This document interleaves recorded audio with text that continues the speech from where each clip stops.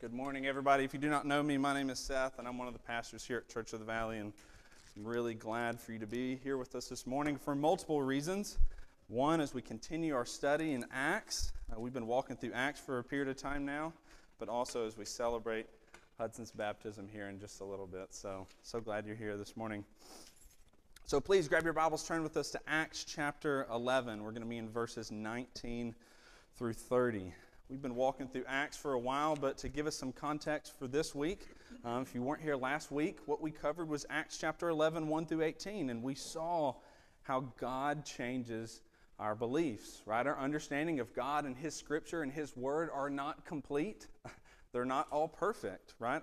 First of all, our beliefs don't always align with truth, right? We've seen that in Acts with Peter, right? We see how his beliefs were changed, right? That Judaism, right, the Jewish faith, and its understanding and its customs and traditions were not necessary for salvation with Christ. Also, we see that our beliefs must be shaped by God's Word, and that is what we try to do here, specifically at Church of the Valley. Anything we do with our kids, anything that you hear from up here, we want it to be straight from God's Word. And then finally, as we understand God's Word, our beliefs must submit to the Word. Right? We can understand the Word all day long, but if we don't submit to its authority, then we're fooling ourselves. Right? If we hear God's Word and yet we don't do what it says, one day Christ may look at us and say, "I never knew you," which is pretty strong. Right? We see that straight from Matthew chapter 7. So, anyways, this morning, Acts 11, 19 through 30, what I want us to see is God's will is unfolding. Right? God's will for His people, God's will for the church is unfolding just like He said it would. Right? So, turn with me really quick to Acts chapter 11, 19 through 30, but we're going to read 19 through 21 first. We're going to start there and kind of work our way to the end of this chapter. But the first point I want us to see in 19 through 21 is God is building His church. God is building His church. So read with me verses 19 through 21. Now those who were scattered because of the persecution that arose over Stephen traveled as far as Phoenicia and Cyprus and Antioch, speaking the word to no one except Jews. But there were some of them, men of Cyprus and Cyrene, who on coming to Antioch spoke to the Hellenists, also preaching the Lord Jesus. And the hand of the Lord was with them, and a great number who believed turned to the Lord. So the beginning of this section in Acts chapter 11 brings us back to Acts chapter 6. Sorry, not Acts chapter 6, Acts chapter 8. I think that's right. It's earlier in Acts than we are right now. Where Stephen is stoned. Okay, Stephen stands before the council, he proclaims Christ, and then he is stoned for his beliefs.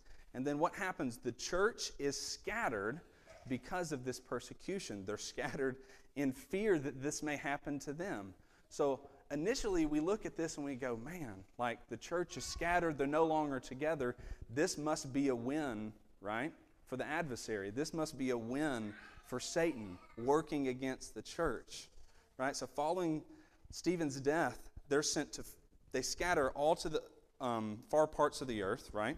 To Phoenicia, to Cyprus, and to Antioch. So first of all, Phoenicia, this is present-day Lebanon. This is north of Jerusalem. Cyprus, this is an island nation. It's about 100 miles off the coast. This is northwest of Jerusalem, northwest of Israel in the Mediterranean Sea.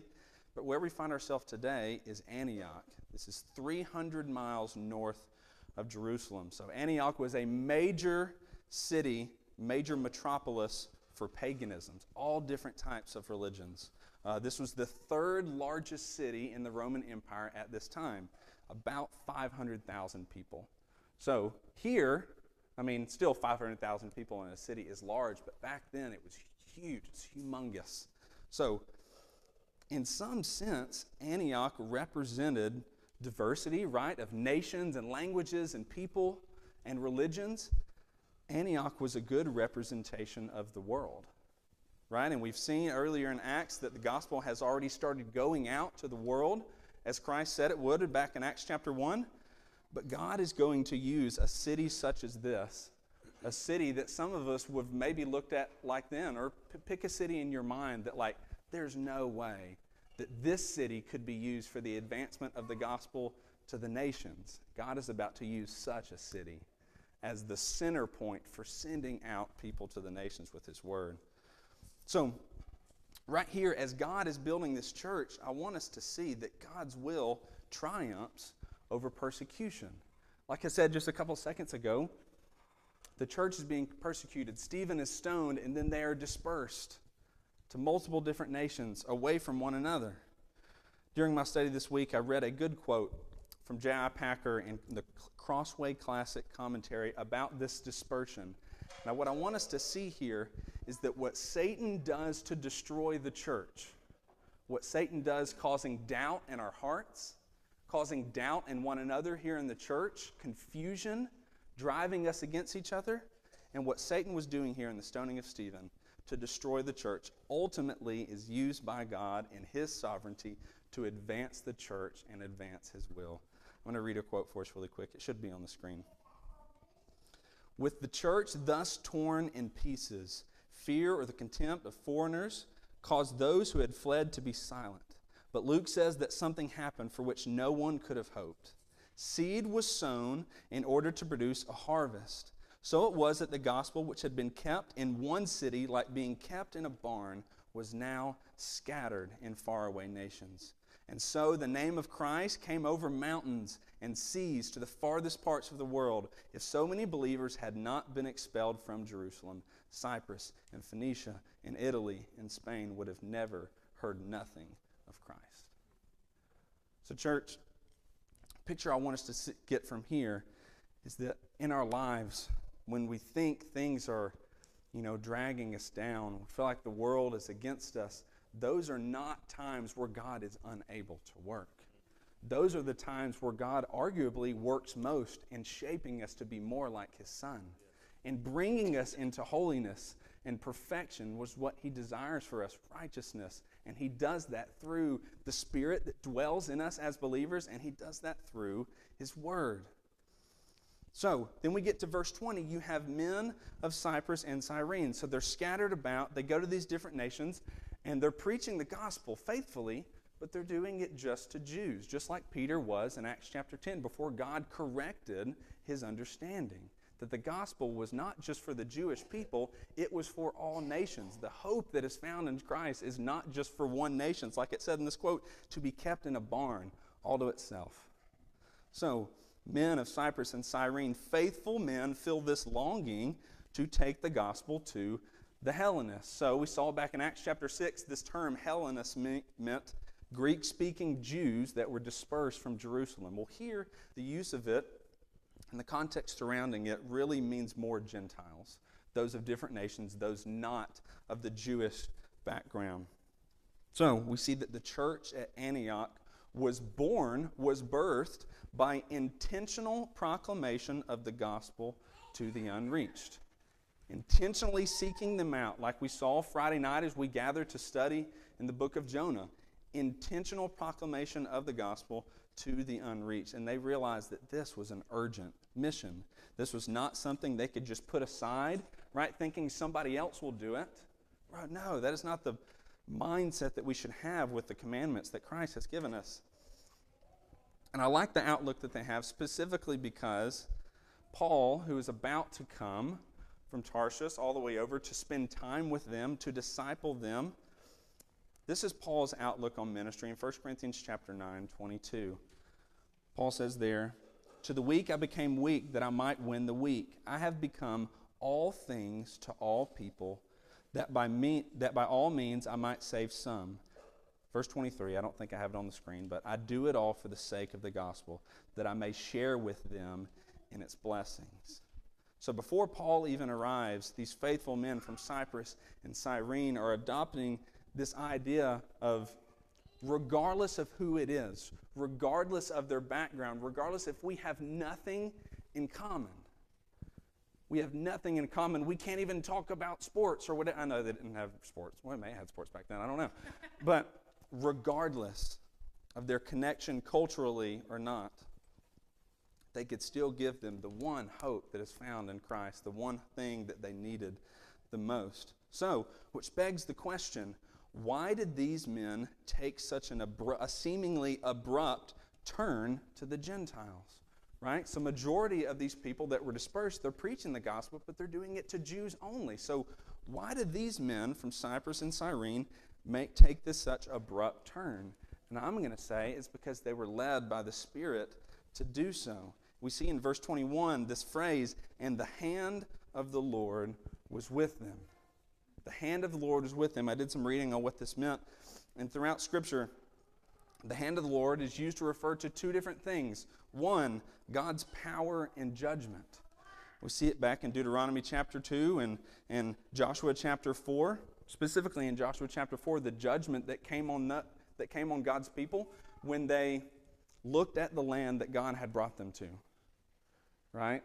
And God said, go into it, take this land. And they were nervous, right? Because there was this people there, and they were much larger and bigger and stronger.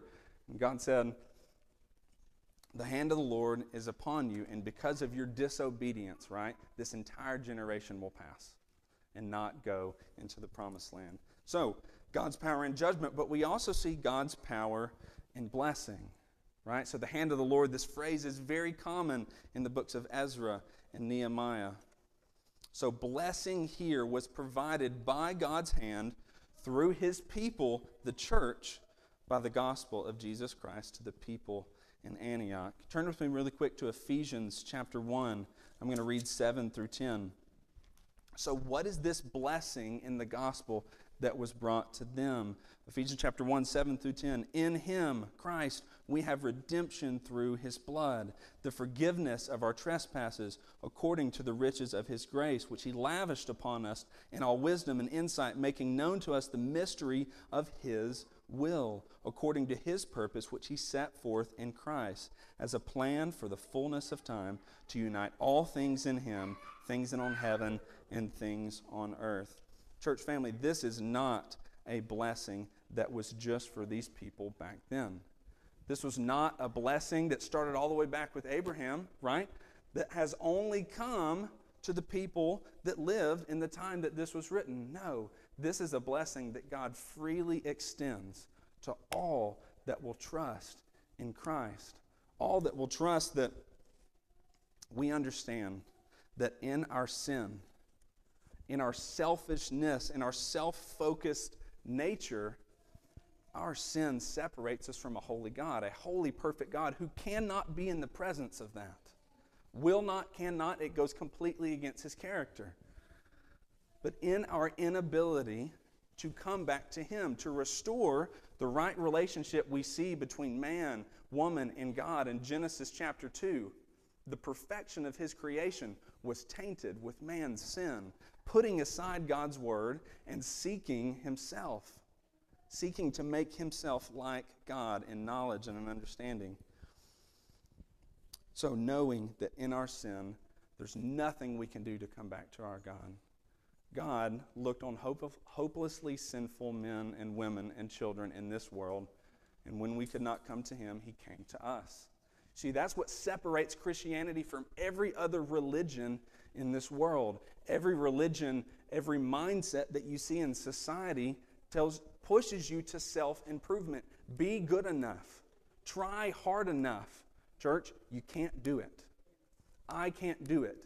There's no one in this world that can be good enough in their diligence, right? In their, right? Looking for a certain word. We can't be dedicated enough. We can't be committed enough to earn our salvation. There's a reason Ephesians chapter 2 describes us as dead. We are dead in our sin. Right? A dead person cannot raise himself or herself. A person that is blind to the truth cannot open their own eyes to see the truth. A person that is deaf can't all of a sudden make themselves hear. It is an act of God outside of us that brings us from death to life.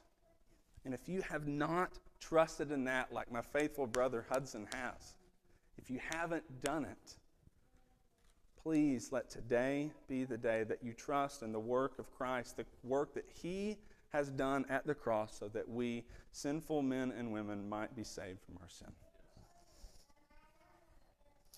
But at the end of this section, I want you to see that God's will is unfolded as He builds His church, as He saves people from the Jewish background and people from the Gentile background. He saves His church. His will is unfolded as He builds His church among the nations. Turn really quick from me to Psalm 46. I think sometimes we like to think, well, we have the God of the Old Testament that was wrathful and mean and angry, and then we have this loving, nice God that gives us hope in the New Testament. First of all, wrong. It's not true. God is unchanging. He never changes, like a song that we sing often here. He never changes. I can't sing it as well as Megan does, but when I'm in my car by myself, I'm a rock star, and I can sing it really good. Psalm 46. His will that we see hundreds of years before, and it started from the beginning of time. Psalm 46, verse 10. Be still and know that I am God. I will be exalted among the nations. I will be exalted in the earth. Church, that is God's will that He is doing here in His church. He promised it back then. He will be exalted among the nations, and I guarantee you the moment that the church finishes taking the gospel to all those unreached people groups that have never heard His word or His name before, He will return as He promised. So continue with me in Acts chapter 11. We're going to read 22 through 26, and what I want you to see here is that, yes, God is building His church, but then He doesn't leave us, them and us, He doesn't leave us in our ignorance, right? I was meeting with Joe this week, and we read a passage in 2 Peter chapter 1, verse 3. It's not going to be on the screen, but it just came to my mind. Joe and I were talking about His divine power, verse 3, 2 Peter 1, verse 3. His divine power has granted to us all things that pertain to life and godliness through the knowledge of Him who called us to His own glory and excellence. I haven't looked up the Greek here, but I imagine all things in the Greek here means all things, right? You can check me on that. That's fine. But His word, His power that He has given to us by His word and by His Spirit, placed in us when we believe, is for all things in our life. All things pertaining to our life and to godliness. So God here is equipping and encouraging His church. Read with me in 22 through 26. The report of this came to the ears of the church in Jerusalem, and they sent Barnabas to Antioch. When he came and saw the grace of God, he was glad, and he exhorted them all to remain faithful to the Lord with steadfast purpose. For he was a good man, full of the Spirit and of faith, and a great many people were added to the Lord. So Barnabas went to Tarshish to look for Saul, and when he found him, he brought him to Antioch. For a whole year they met with the church and taught a great many people. And in Antioch, the disciples were first called Christians. You see, the church in Jerusalem, just like it happened in Samaria, right? And just like it happened in other places, they hear of God's words going forth. So they send someone kind of to investigate, right? Just to be sure it's the gospel that they know they received, right? And to see evidence of God's work there, and then to encourage them. So the church sends Barnabas. Barnabas was a Hellenist himself, a Greek-speaking Jew from Cyprus. So they send somebody that he's from these people's background, right? He can relate with them. So Barnabas, verse 20c, sees God's grace on display, right? Imagine seeing God's grace on display within a people. Well, what does that mean? I would say that means Ephesians chapter 2, he has seen that people have come from death to life. Romans chapter 12, he has seen transformation in their understanding of God and His Word. And then Galatians 5, he sees the fruits of the Spirit on display. Right? When God transforms us from death to life, we have new life in Christ. There is evidence of our salvation. We can see how we have changed, and others can see it in us as well. And then we see here in verse 23 his exhortation. He sees God's grace on display, and then he encourages them, exhorts them to remain faithful to the Lord with steadfast purpose. Well, for me, that begs the question, what purpose do all believers share? What purpose do all believers share? Well, God has made you, me, all people, and all things for His glory. You see, we like to look at things in our life and we like to elevate what we want and what we desire. But what we've been learning here, I would say, over the past year, and what our kids have been learning as we do family worship at homes during the week and through our catechisms, we have learned that God has made you, me, all people, and all things for His glory. So, which begs another question, how do we glorify God? And I think my 4-year-old can answer this, but I'm going to go ahead and answer this right now. By loving Him and obeying His commands. So what commands has God given us? Luke chapter 9, when the disciples are wondering, how do I follow you? How do I follow you? Christ tells them, die to yourself, take up your cross, and follow me. We're going through Luke in our community groups, and we walked through that a few weeks ago, what that looks like. Putting aside what we want, that doesn't mean you can't aspire to things in this world. But ultimately, our aspiration should be for God's glory. It should be that in our families.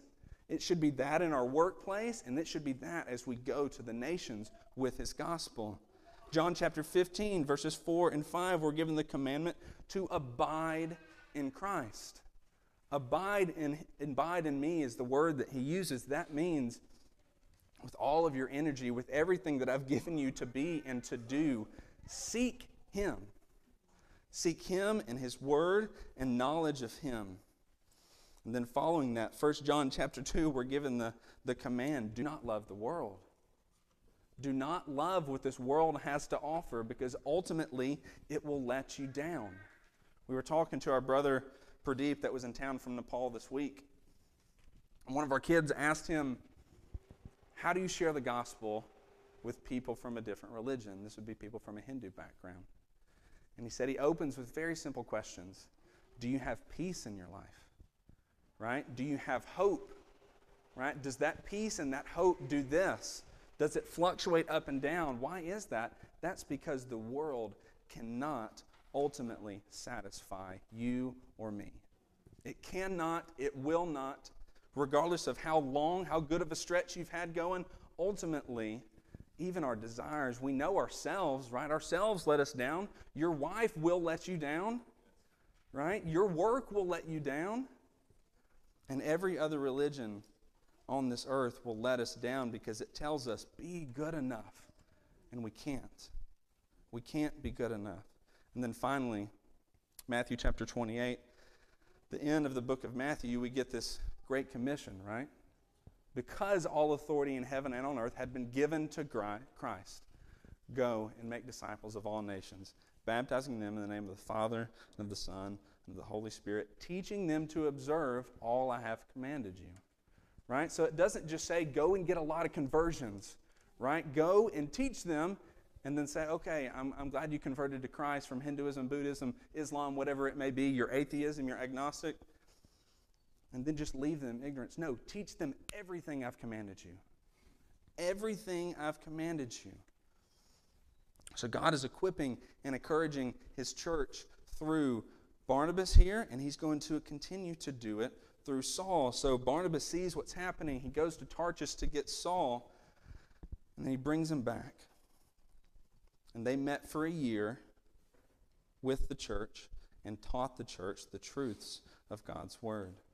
They met with him. There's fellowship here. We should not neglect meeting together.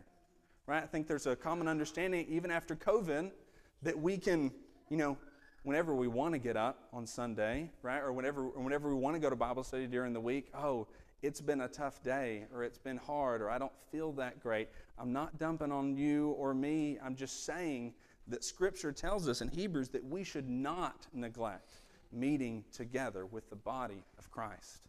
And if we do neglect that, if that is not a priority in our lives, people will miss, things happen, I get that, but when we neglect it, that's when we're sinful.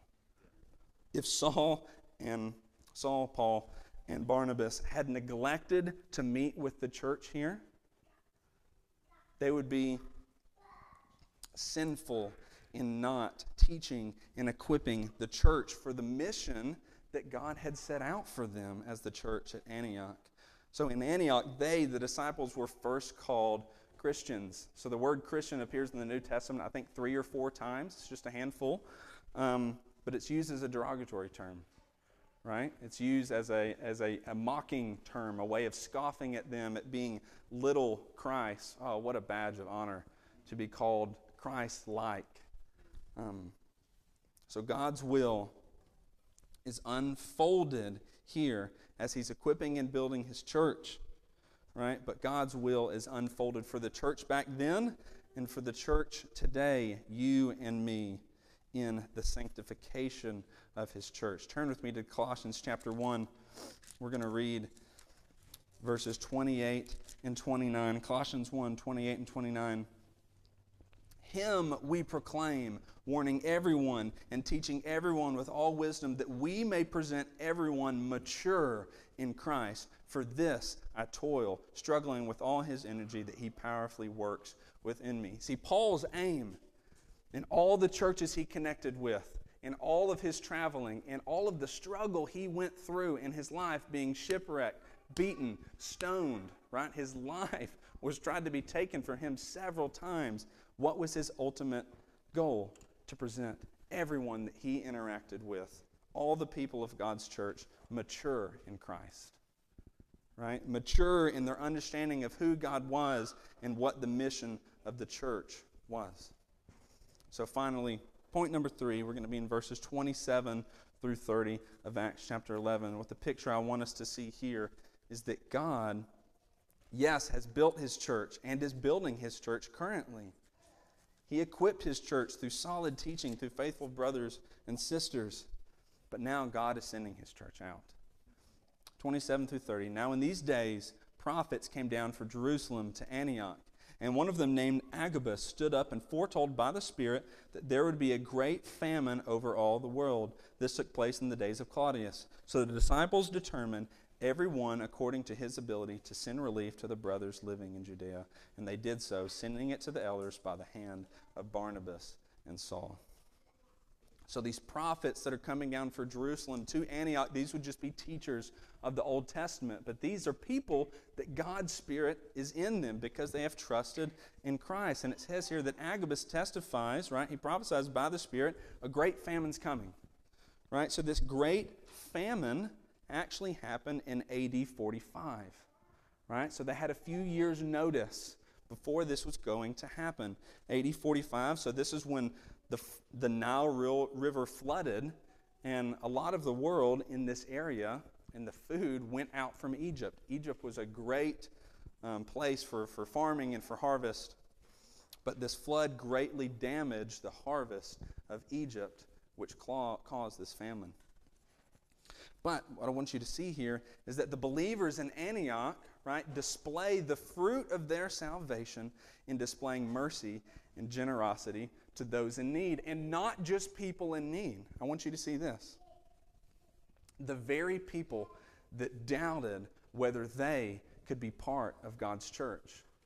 The very people from Jerusalem that had so much pride in their Jewish faith and their Jewish background that they thought there's no way the Gentiles could come to Christ. These very people that culturally and socially looked down the Gentiles here in Antioch. God's church looks at these people that initially, right, historically have hated them. Why do they support them? Why do they send food and help and need? It's because God had brought them from death to life. They are no longer who they were. They are new creations in Christ, and now they have the purpose of taking the gospel forth and, yes, encouraging and supporting the church, right? This was selfless. This was generous care for the corporate church. Despite cultural differences, geographical differences, they could say, hey, they're 300 miles away from us. That's a long way. We're gonna step aside on this one, let somebody else take care of them. No, the Gentile church shows no partiality or distinction, but extends support and faith. And the first book of the Bible that we went through in our community groups, our small groups that meet during the week, was Ephesians.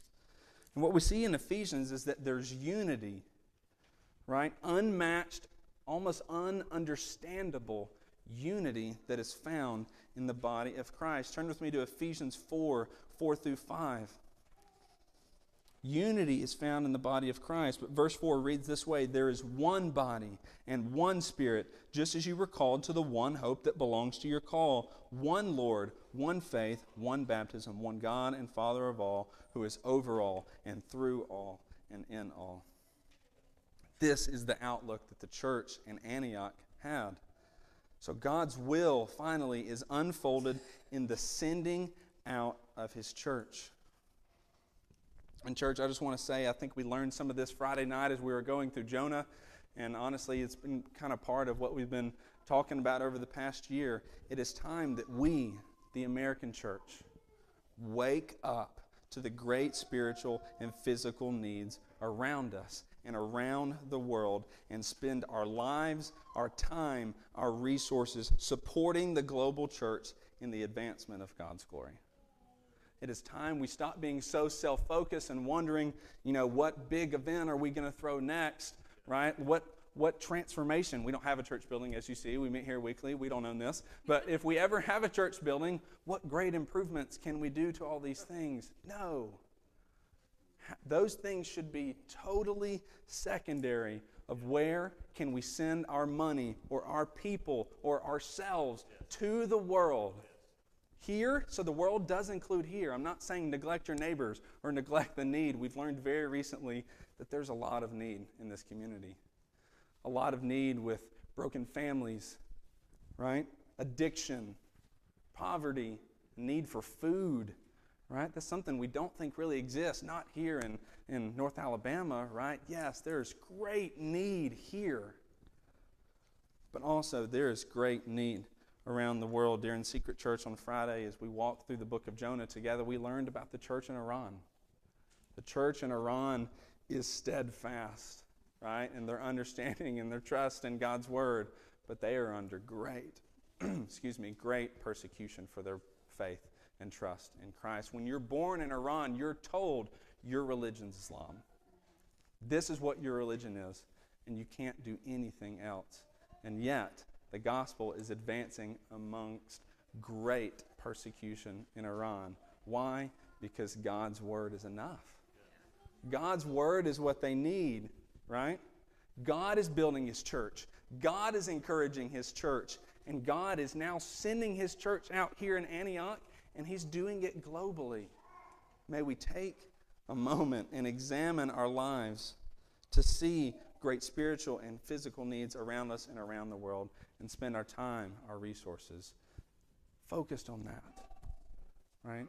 Church, I'm so glad you're here this morning as we continue through Acts chapter 11, but I just want to re-encourage you here at the end. If you're not a part of a church family around here, yes, we would love for you to fellowship with us, 100%.